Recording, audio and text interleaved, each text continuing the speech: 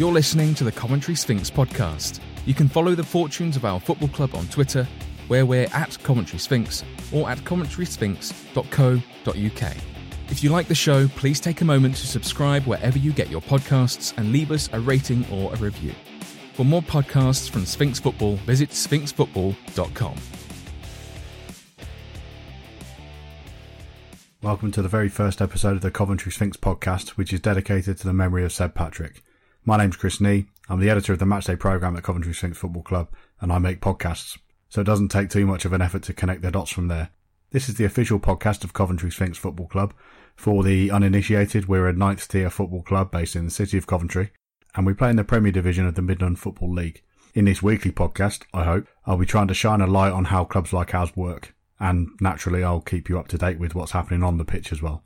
I've persuaded Shaun Thomas, who's one of our joint managers along with John Woodward, to join me to cover all of those bases. And that's where we start. A couple of days before our first pre-season friendly, Shaun and I sat in the Willie Nibbs Memorial stand at Sphinx Drive to talk about his unusual preparations for the new season. And of course, I began by asking him about the unavoidable issue that's affected us all, regardless of football.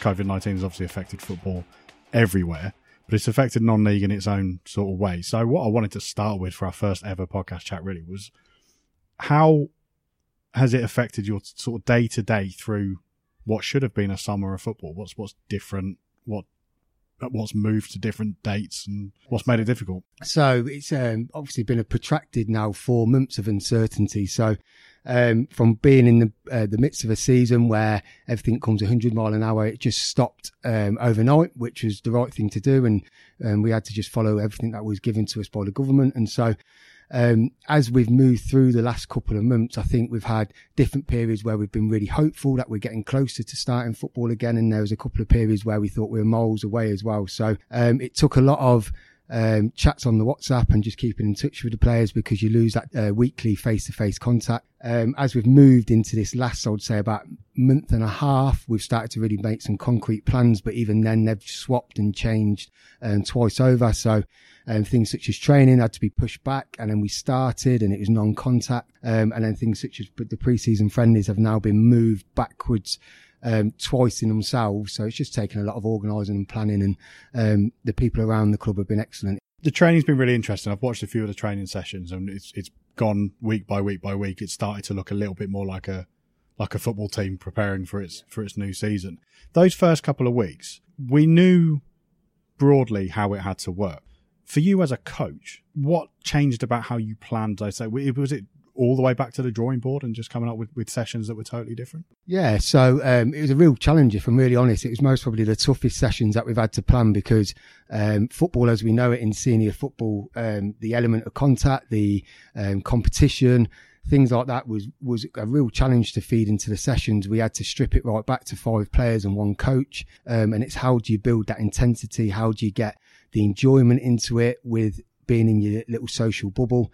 As a coach, the planning around that was actually more extensive than what you'd do, because I mean, you've always got a game to fall back on as a coach. If it's not going 100% to plan, or you feel as if the tempo's dropping, you can always speed it up through the actual playing of a game, or a small-sided game or drill. So the sessions were really challenging to do. I think we've really had to overcome some of the challenges with it. We're a small staff team. And how that looks. So every player got the same amount of attention, same amount of time spent on them. But yeah, we all managed to pull together really well in the end, and we got through those times, and we feel better coaches for it. The last game here was on the 14th of March against Long Eaton United. And I think we all started to have the feeling around that point that we might be at the last game. So it was almost overnight, but I think we saw it coming. I don't know if we thought that it would have quite the impact on the new season. But the big decision that was made around that time, and it wasn't long after that, was that the league would be expunged. As a coach who had a team that was on a long unbeaten run, there's a certain implication of that. But for coaches who were at the top of the league, one not too far from here, but also all over the country, in non-league, there was no restart. We didn't come back. That was it. You must have some sympathy for the teams who'd not necessarily, there were a couple Jersey. I know that they had achieved something. A lot of them were close to achieving something, but that's a real kick in the teeth. Yeah. So if we just talk on a really local level, there's this, I guess, misconception that Coventry United down the road, they're at the top of the league, and how we were somehow pleased that the season was expunged. We felt as if we had a really big say to play in that final run-in. We had to play Coventry United twice, we had Romulus, we had a couple of other teams in with that fight, and we thought that we were going to be the team that could maybe have the biggest say, or if a team wanted to beat us and beat us comfortably and get the 3 points, and they were going to go on and possibly win that league. So for me, the decision to expunge the leagues, I think at the time, I don't think the league had much choice. But then looking back, I think then possibly you haven't rewarded the teams that were consistently good over the course of a season, which our neighbours were.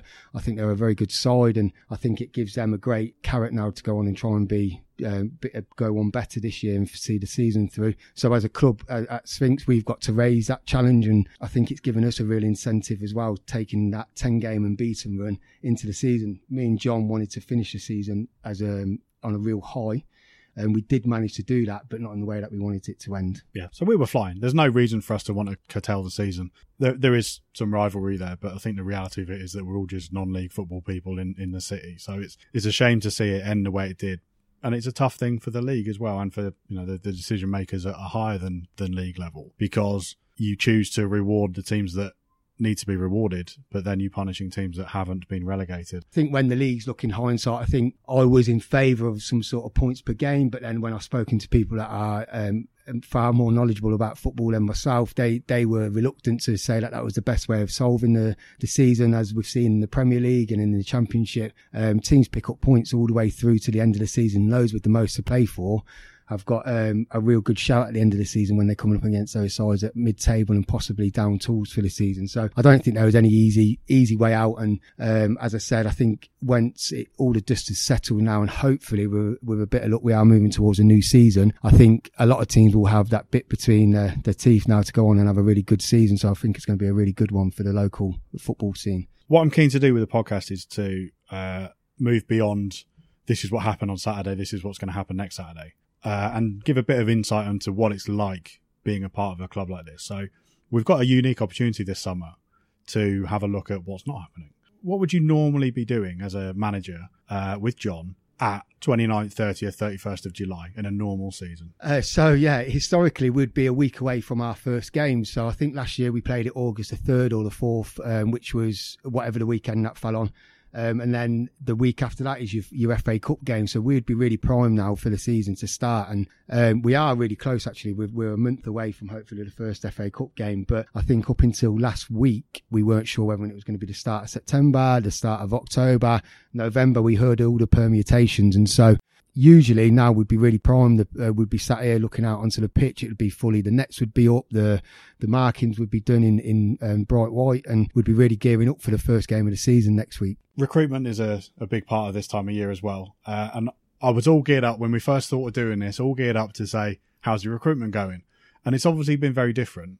But what's pleasing from my point of view as a supporter is a lot of it is some familiar faces.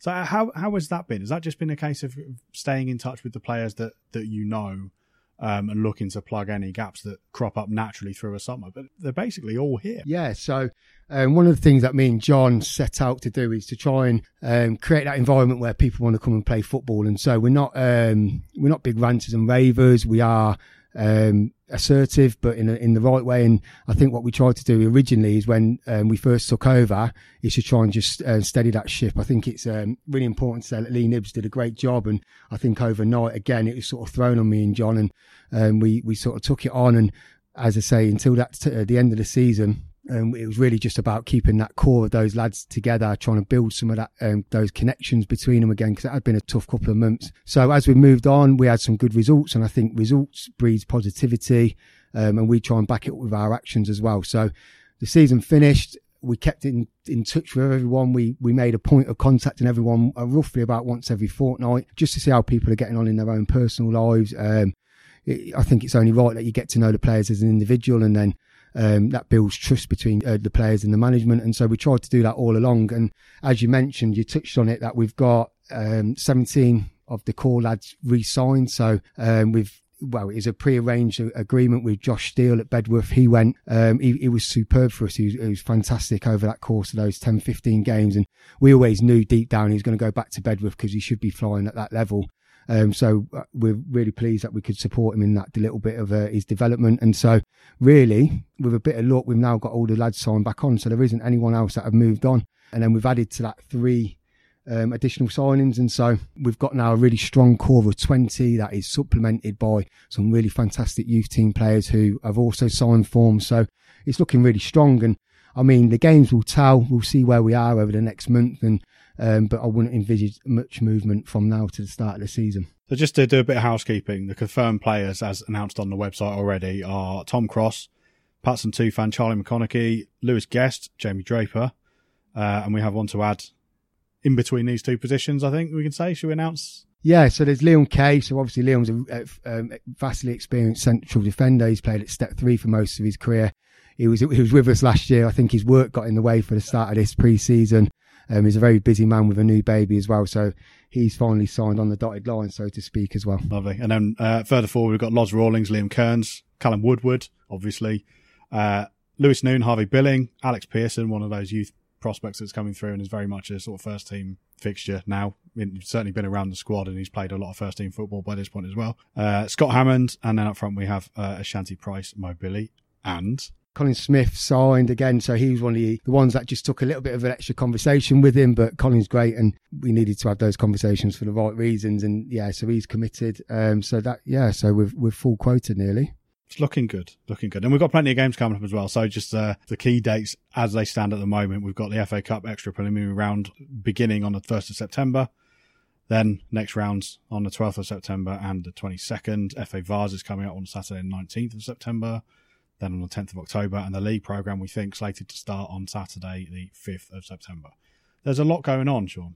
Yeah, and I mean, in front of me, I took down as well, there's the FA Youth Cup as well, which has implications for us because we've got these fantastic second-year youth players who made great contributions to the team, and they're fully part of the first team, but also we want to celebrate that the fact that they are still youth players and they've got an opportunity to have a really successful season at youth level as well, and they've got great opportunities to win things at that level. So we want to try and encourage their participation in that. So if we're fortunate enough to, I think, win an FA Cup game, there's a weekend where there's a game on the Saturday, which I think is the Vars, the FA Youth Cup on the Monday, and then the FA Cup, if we're fortunate enough to be in it, on the Tuesday as well. So I started having flashbacks of only playing a few home games last season. I thought in that September, if things go to plan, there won't be many league games going on. So we might have some catch-ups to do in the later months of the year. I did 5 programmes in August last season, so a bit of a shake-up from that would be nice, and spread them out a bit this year, shall we? Yeah. There are games coming up. We've got some friendlies scheduled. They start this Saturday, so by the time we get this out, we'll have probably played a game. So we'll have started out with that friendly against Camden Court Old Boys. Then we have Coleshill Town at home, Harbour Town away, Hinckley away, Bedworth here, and Nuneaton Griff here as well. There's a few familiar names in that little lot. So just talk me through the process of putting together a schedule like that. What are the decisions that are made? Who talks to who to arrange those games? What conversations do you and John Woodward have in terms of picking who you want to test yourselves against? Yeah, so it's a collaborative thing, and I think what ends up happening in pre-seasons is your connections to other teams come to the fore, and so we've managed to build quite a good relationship through John with Coleshill and with Bedworth, and they're really great sides, great clubs that we want to try and test ourselves against. And we had a good pre-season friendly against Bedworth last year at their place, so we've reciprocated that this year and brought them over to the Sphinx Drive. Teams such as Camden Old Boys, Jimmy Holmes runs them, so I used to play with Jimmy a long time ago, and he's obviously a well-known local football player, now taking his steps into management a couple of seasons back. So as a club, we want to play really good quality friendlies as well as supporting local teams, and they always give us a good game. And so the first one, which is 2 days away now, we're going to use it as a barometer of where we are at fitness, and use some of the lads that possibly have come in and we've had a look at over the summer, as well as some of those younger lads who are looking to make their first steps into senior football. So we're going to have a little bit of a mixture of lads playing on Saturday. We've then gone over to Harbour Town, who are same level as us but over in the UCL, go away and play on their 3G pitch and just get a feel of a 3G game. So that was one of the main drivers there, and test ourselves against a team that we don't play against very often. We've also gone over to Hinckley as well on the 18th, so that's a good test. They're a new side.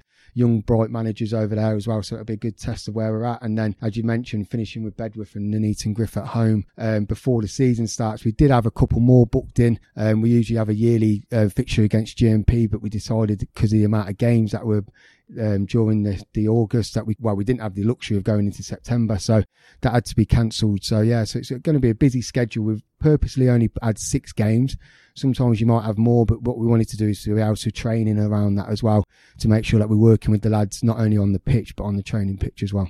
Are those different fixtures to what you would normally have chosen this time of year? Yeah, so I think historically what you try and do is you try and build them up to, you have your marquee friendlies where you play someone who possibly 1 or 2 leagues above you to try and test yourself, but also you have a couple of games to ease yourself in. And this year we decided not to do that because it is more condensed and we were stop-start. And as I said, these friendlies were originally booked into being July and spill over into August. Now they're August and they did spill over into September. So usually you see a stepped approach to it. But this year we have mixed them up, and if I'm really honest, it's just been about availability and when teams can host us and when we can host teams as well. So do you go out and talk to other gaffers about these games? Does it go through club secretaries? It's probably a bit of both. Yeah, so no, we go out and do all the legwork with that, and we have the conversations with people. You'll be, as most managers will tell you, that we have conversations with other managers all of the time, and it is a little bit of that whole cliche football family where you're having conversations with managers and they approach you or we approach them and just say, do you fancy a game? And it's got to fit in both of our schedules, and if it works for both teams then you just go ahead with it, and then it all goes over to Sharon and she does the hard work and make sure there's a referee and the pitches available and things like that. Back in the league, just to finish off, we've lost a team. South Normanton Athletic have sadly gone. It was a long trip, that one, and one we made in vain on a couple of occasions. And we tend to perform relatively well there, get some decent results up there. But sad to see them go for its own reasons as well. Having a 19-team league, what's the impact of that? Is it just a numerical? We get more time in the season. There's probably not that much more to it. Yeah, so I thought about this the other day. And first of all, South Normanton were a great little club, and the pitch when we went up there last season midweek was superb, and it is always a far one, and we always end up going up there midweek, it felt, and we did have the couple of false starts, and so it is sad to see a team like that drop out, because I know they had been established for a couple of seasons at the level, and so hopefully it's not a sign of things to come. But I'm guessing that one team's going to be spare every week. I don't know how many internal cup competitions or county cup competitions are going on. The information hasn't really filtered down, so it just makes it that awkward. It's not going to look as pretty on every week, where everyone's played the same amount of games. There's always going to be some odd numbers in there. So it's just another small thing to think about, but nothing that's going to get in the way of hopefully a really good season. There you have it, episode 1 in the books. We undersold our results at South Normanton slightly there, but their decision to resign their place in the league certainly leaves a hole in the schedule that will be noticed, and it's sad that they felt they needed to take that step. That's all for this week. I'll be back next week with Shaun Thomas to get stuck into some actual football. See you then. Thanks for listening to the Coventry Sphinx podcast, a Sphinx Football production. For more of our podcasts, visit sphinxfootball.com.